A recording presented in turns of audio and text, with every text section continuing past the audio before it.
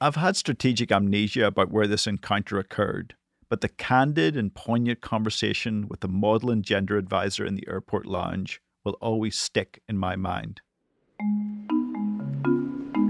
"I know he's not reading my reports," she said to me, draining a glass of wine in nearly one gulp. The he was a higher up in an international organisation that she was working for. "You may be right," I said, "but how do you know? How do you know for sure?" "Because I have a key performance indicator," she said, displaying linguistic adroitness with all the lingo and buzzwords of this industry. "It's a pretty good one too." "What's your monitoring and evaluation framework?" I inquired, trying to match her phrase for phrase. "Because I put a on the second page of most of the documents I write, and he never pulls me up about it," she replied. "I even put one in the forward to one of those ministerial addresses I had to write a few months back when we launched the gender strategy. No one noticed." Welcome to Statecraftiness, the podcast that examines what happens in the months and years after diplomatic announcements are made. Gender advisors are ubiquitous tools, and gender programs are ubiquitous features of Australian and American statecraft. No development, infrastructure, or defence program is complete without them. This is a very acronym-heavy area of work. In defence argot, they are known as GNADs, in development as GEDSI, and it's a growth market. Look at the job sites for contracting companies working on facets of statecraft, and they always seem to be hiring gender advisors. But what influence do gender advisors have, whether on the individuals they are working with or at a strategic level in terms of bilateral influence? Or are the outcomes so depressing as to drive us to drink?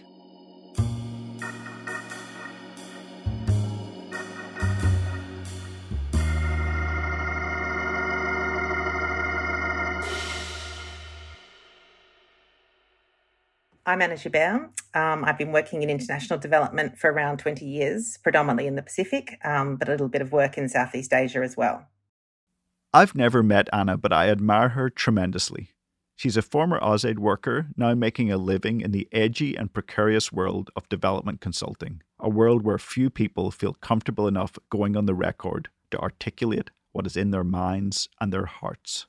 In Anna's blogs and commentaries, she seems to embody all that is honourable about people working in this sector. She writes with passion about how to make development projects work effectively, and she's not afraid to have a swing. She's often tagged as a gender expert, and I wanted to ask her to help disentangle for me the meaning of job adverts, asking for what is known as a GEDSI advisor. The G for gender, the D for disability, and the SI for social inclusion.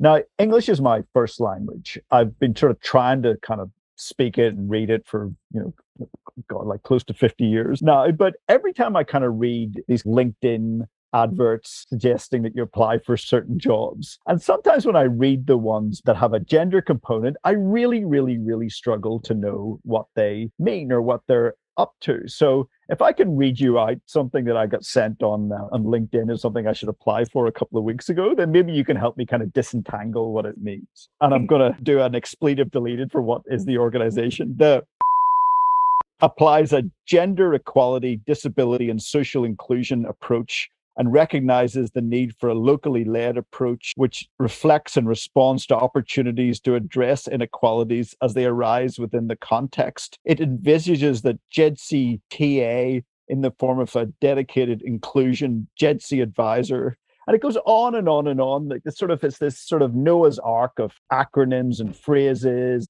And I mean, can you just help us disentangle what they mean? Like, what is GEDSI? Does anyone actually use it in the real world, or is it only used in the kind of air-conditioned world of LinkedIn adverts?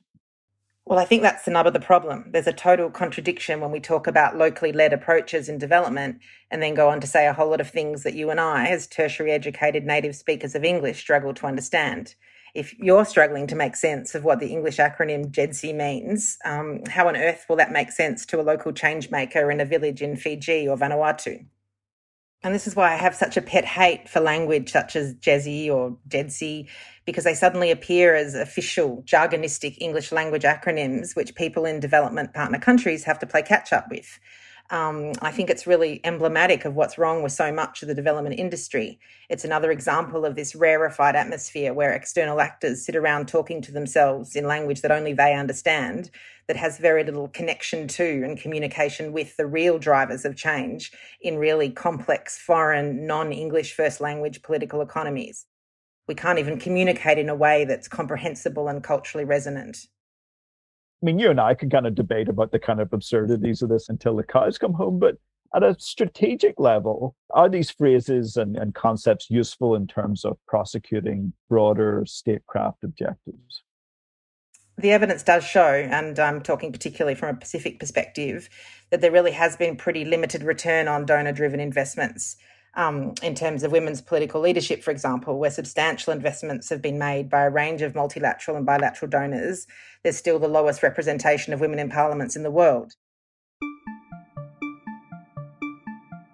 Anything that smacks of foreign interference is rarely going to make an impact on influencing deep-seated cultural social norms. People can say, yeah, sure, come and set up your project here, but so often these projects just operate in isolated, disconnected bubbles. Or even worse, I've actually seen harm being done by well-meaning foreign advisors at international projects coming in, and saying we've got this great new GEDSI project, but that's actually ended up reinforcing negative misconceptions around gender equality. That is, that it's a foreign, non-culturally compatible concept, instead of influencing and dismantling these blockers in perceptions and beliefs around women's equal place and agency. But there are patches of success, and I've been lucky to have worked with some of them. But categorically, the reason these initiatives have been successful is because they've been truly locally conceived, locally articulated, locally led, and not designed or imposed by a well-meaning advisor or consultant like myself sitting in Canberra or Washington, spouting incomprehensible acronyms and coming up with strategies for what's going to transform gender equality relations in sovereign foreign countries. Anna offered to introduce me to her colleagues in Fiji and Vanuatu, working in some of those purple patches. When Anna and I spoke initially, Vanuatu was on the cusp of having elections. The number of women in the 52-seat chamber went from 0 to 1. And I also had that conversation with Hugh White, who you heard from the first episode. I'd asked Hugh the question that I ask all our guests, what is statecraft? And his answer was this. I guess the connotation of the word is that it involves a whole lot of indirect as well as direct actions. So when we think of the sort of quintessential heroes of statecraft, the Mazarans and the Richelieus and the Kissingers, one of the things that strikes you is that they're using a whole lot of different instruments of policy. And often they're achieving their effects indirectly. That is, they try and, put pressure on Russia over the situation in Poland by doing something with Austria. That idea of using indirect or roundabout action to achieve objectives struck me as the perfect way to sum up some of the work that Anna and her colleagues in the Purple Patch were using to achieve their objectives. They weren't using battering ram techniques like manuals or strategies to achieve their objectives. They were using all those supple skills that Hugh White was talking about, focusing ostensibly on one issue, but using their adroitness to progress another. I'll let Ni Vanuatu woman Jennifer Kalpokas Doan, Executive Director of an Australian-funded program called Balance of Power, explain why a direct approach doesn't work. The language barrier is already an issue because we don't have gender in our local vocabulary. I think there are ways to refer to the roles of men and women, but the term gender doesn't resonate with any, and in the past, as I'm sure you're well aware, every time people talk about gender, everybody thinks, oh, it's a woman's thing. Whereas the definition of gender, how I've learned it and how I've trained in it, is that it isn't women, it's everybody, and it's inclusive, it's people living with disabilities. And I start to think, okay, so now you're adding something else. And then GESI, so GES is what? Social inclusion. Okay, social inclusion, what does that mean? And then they added the D. Why are we putting disability with social inclusion, with gender? Because we have to fit them neatly into a box to make it make sense to who? And then Jennifer started to speak like one of Hugh's heroes of indirect action and talked about how she didn't really have a problem with the phrase per se, because it was a useful vehicle to achieve wider objectives. It suddenly made the rather technocratic name of the programme, Balance of Power, feel very relevant indeed. I think there's a purpose for it. And that purpose is, first of all, we as Pacific Islanders who are doing development have to act like a conduit. So I feel like it covers me. So there's an accountability question around, I need to understand that log frame, me, because I'm the one that's going to go out and implement it. But I need to understand it. I need to be accountable to the people who are funding it. Those people then have to be accountable to the people who are putting their money into the government coffers for the government to then turn around, not spend it in their own countries, but then go and spend it in these developing countries where maybe a taxpayer might not be able to draw the line between why am I paying for something that's happening in Vanuatu when I'm never going to go there or benefit from it, and I've got my own problems here. So there's this accountability question around government has to be able to account to its taxpayers why they've spent their money that way. I have to be able to make the justification to government to continue giving me that money. So I have to understand it. But the people I'm helping, they don't need to know all of that. They just want the help. But I have to know it because I'm that conduit. When I regurgitate it and give it to the communities that I'm working with, they don't have to know GEDSI or whether something that I'm doing ticks the box of social inclusion, disability, blah, blah, blah, blah. So as a Pacific Islander, I feel like I know that.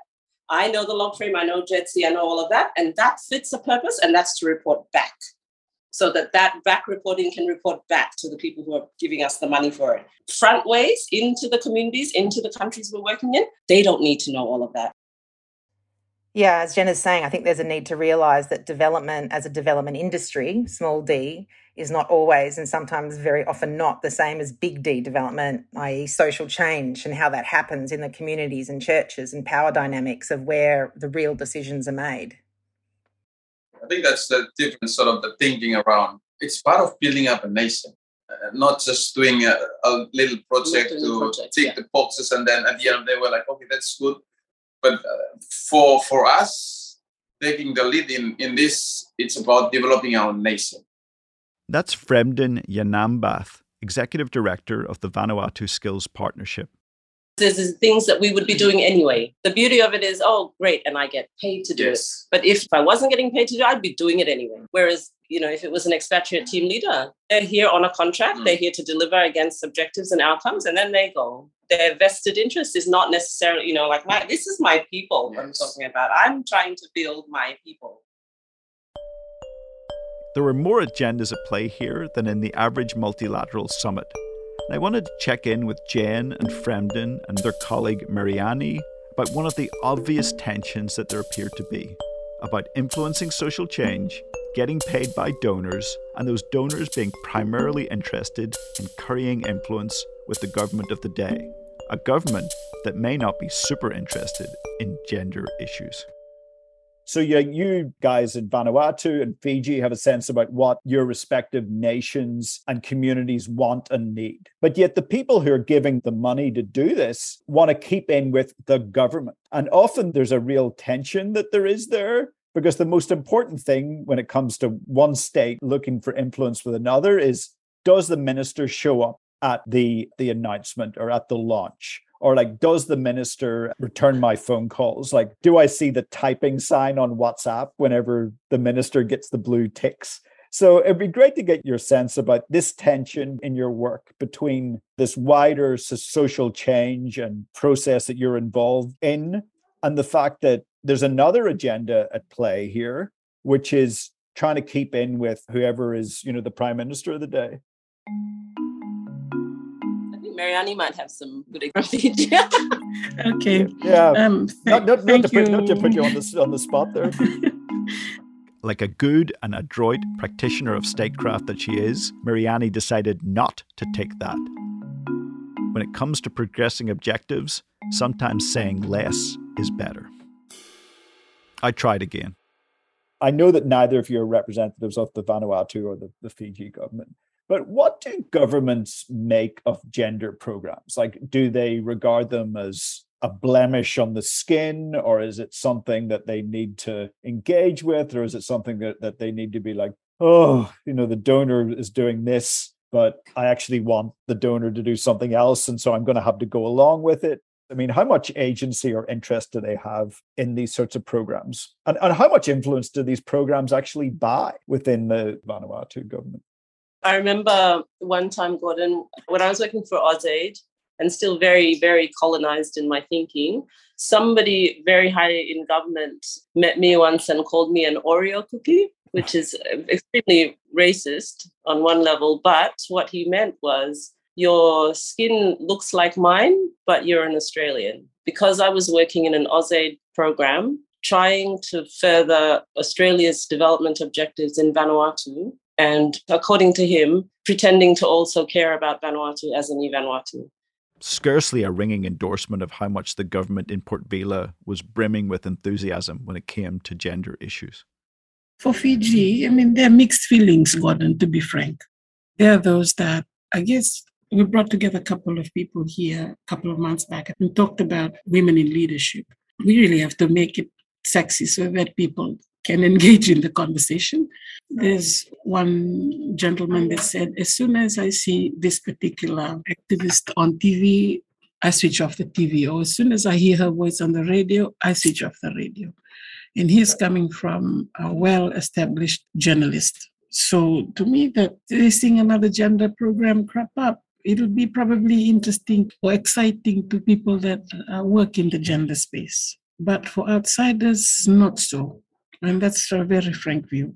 I'm just sharing my experience in my community. We are the men are very careful. If there's anything to do with women's rights or anything like that, they put up the barriers. So it doesn't really excite them, which is why, as Remy had said earlier, the packaging is very important. There's so much going on about women's rights, women's empowerment. The men in our communities are asking, what about us? Don't we need to get empowered too? Which is fair. But because when they say gender, everyone just thinks it's women's. We always have to remind them.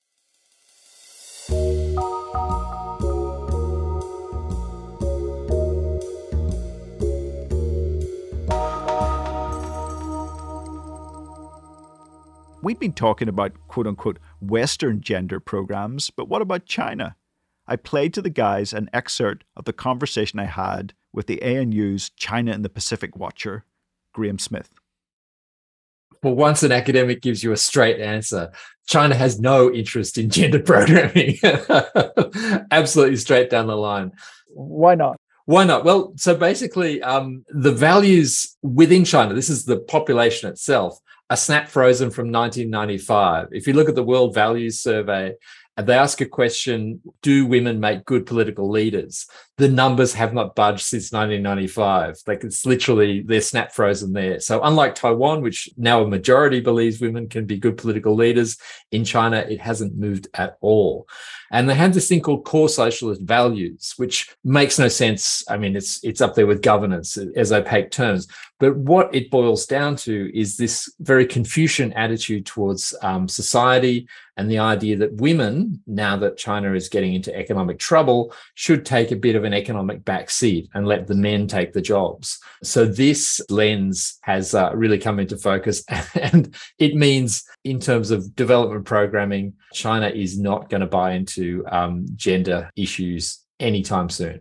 You don't think there's going to be a Mandarin version of a gender equality handbook that will be launched in Fiji or Honiara anytime soon? It seems very unlikely. Yeah, I think that China in the Pacific expert that you spoke to pretty much sums it up. From what we can see, it's not on the agenda at all, really. Like what we can see is they're building wharves, they're building roads. It's just not even on their radar. And it is that. It's like, okay, the hard, long-term kind of deeply entrenched social, all of that stuff, we'll leave that to Australia and New Zealand because they're here for the long haul. We're interested in X. So we're just going to come in and do that. I think, Gordon, and as Janet said, I really don't know what their agenda is, but all of a sudden you have a multi-story building coming up in Suva, and we don't know how they got the approval, all that. So yeah, all over the Pacific, building, like, and that's kind of that quick getting the building. It's not about, is there a long-term sustainability plan around whether this building is actually got, white elephants all over the Pacific, because it appeases the politicians at the time to make a decision their way. And they're not shy about it. They're not trying to sugarcoat it and pretend that that's not what they're doing. No, they are like, yes, that's exactly what we're doing. I think they're less concerned about all of that diplomatic relationship stuff that Australia and New Zealand are more concerned about. And the governments of our countries know that. So they know that they can play one game one way and still get that road the other way. I remember one former foreign minister of Australia calling a particular road in Vanuatu the road to nowhere, and that did not earn her any brownie points at all because they built that road to nowhere with Chinese money and then splashed it in the newspapers and said, here's your road to nowhere, Maurice Payne. But, they're playing their diplomatic games as well. I guess for us, we need to remain focused on what is our own agenda. We're trying to build our nation. So in the future, what we want to see is better decision makers, better quality leaders, so that they can differentiate between just all these white elephants and actually what is good for our country. I think just last from my side, just on the whole gender, again, for us, we talked about the language, the importance of that. And basically, we don't talk about the gender strategy. We talk about the better balance strategy, and even using men to actually be at the forefront of trying to promote that, not directly, but through all the activities that we are doing. And then all of a sudden it changes people's perception. Okay, this is a man talking about the family, which is when you have a man standing in front of a community and start talking about this through training in agriculture or whatever, all of a sudden people realize, okay, this is not something foreign. It's something that we've been doing. Yeah. So and then that's how change happens. And then, of course, people are happy with that, and then they feel that they're part of that.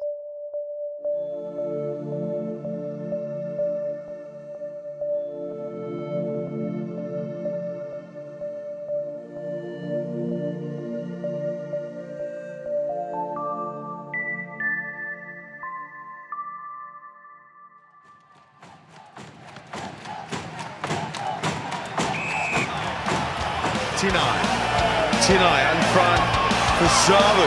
Bumps off one. Sabu gets it out the back of the hand. The bump and offload is outstanding.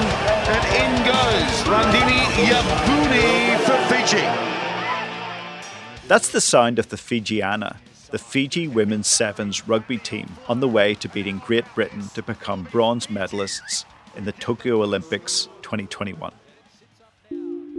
The story of the Fijiana is an inspiring one, of women overcoming family barriers, sexist and transphobic slurs, and a barrel load of toxic masculinity to be able to compete and succeed on the world stage.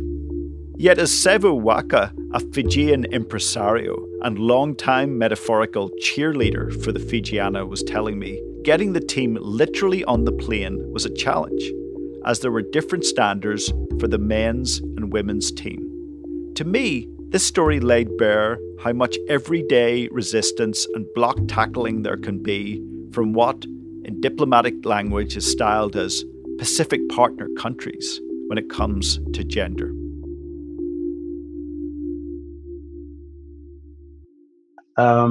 They had some challenges in their preparation earlier on. And that seems to be the pattern of little resources and funding around women's sports, women's rugby. In their preparation up to Tokyo, there was very little funds as far as their preparation. Apparently, there was also funds that were allocated to them, but it didn't reach them. So there was something that were done by community groups out of Australia to fundraise for their kits, just to prep. As far as all their training needs, shoes, etc. So that was leading up to that. So there was a GoFundMe fundraiser that was done for that. And then, of course, they went off and played at the Tokyo Olympics, and that was spectacular. Of course, their performance coming out of the game with a bronze medal. Now, soon after that, I was contacted by some of the fans. It was all fan driven that were wanting us to help them in terms of fundraising for the Fijianis and just to give them a little gift. Knowing that they don't get paid very much as well. We put a GoFundMe account up. It was within the same day that it was put on hold. And one of the main things that we wanted to do with this fundraiser was to give the funds directly to the women, given that the funds don't necessarily get to them. So we wanted to obviously ensure that they would actually get something. So that was one of the main goals, was to hand them the donations and the money over to the women. We then had resistance from the official body out of Fiji. They put out a press release and they also shut down fundraising efforts that were being done in Fiji. But of course, given that we were in Australia, they could not really control that and try to shut that down, though they tried with GoFundMe.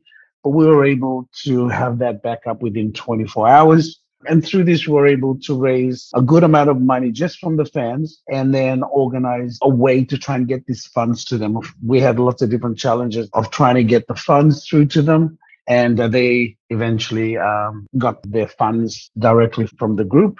In terms of what their earnings are, it was above what they would have earned for that month while playing at the Olympics. So this became something that became quite political, and the way it highlighted how the women have been treated. And so there was a lot of social media uproar around the way that the women were treated. And there was that backlash back to the official body, the Fiji Rugby Union, on that. People started posting up all the ways of what they had captured as far as how the women have been treated in the past, how, the men would be treated quite differently. There's as far as accommodation, as far as transport.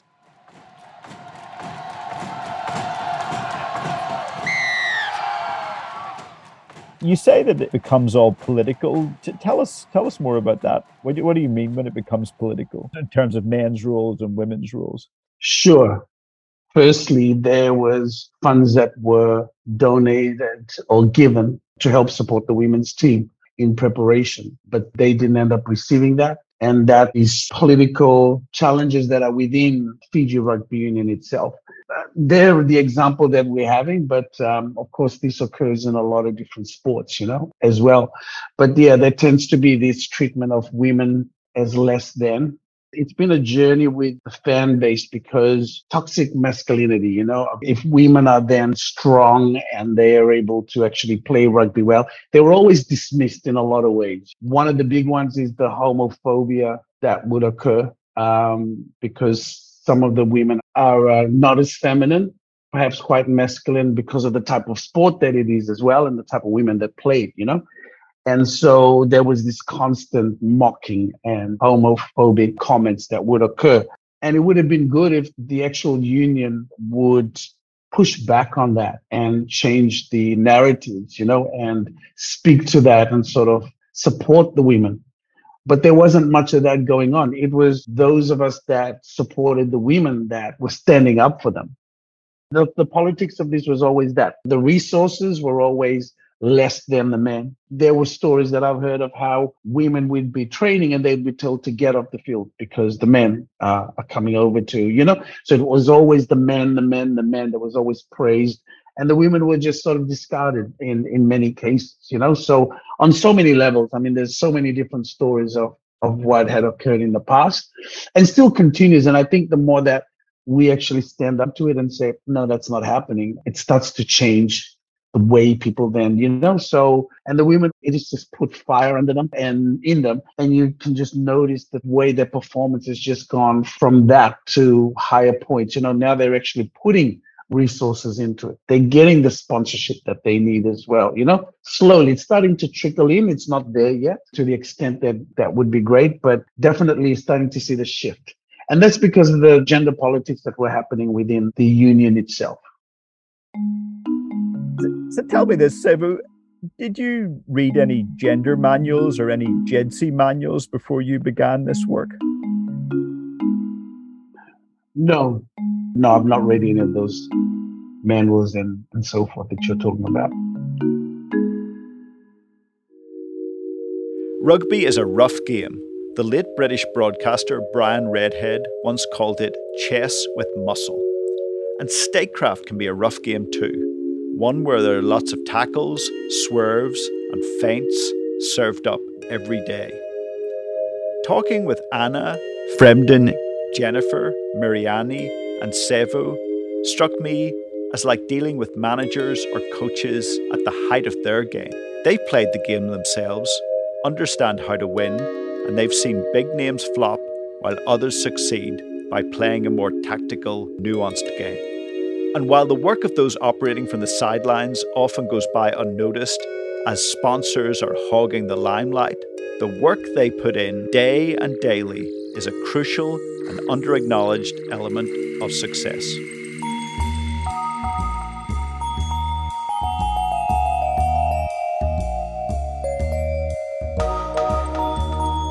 In episode 5, we'll check back in with Joanne about how we're going in our quest and discover what marks education scholarships get when it comes to statecraft and influence. I'm your host, Gordon Peake. Mark Peter Nataris and Shanna Ryan at Cultural Pulse produce the podcast. Joanne Wallace at University of Adelaide is the executive producer. Luther Knut is the sound engineer and producer. This activity was supported by the Australian Government through a grant by the Australian Department of Defence to the University of Adelaide. The views expressed are those of the authors and are not necessarily those of the Australian Government, the Australian Department of Defence, or the University of Adelaide.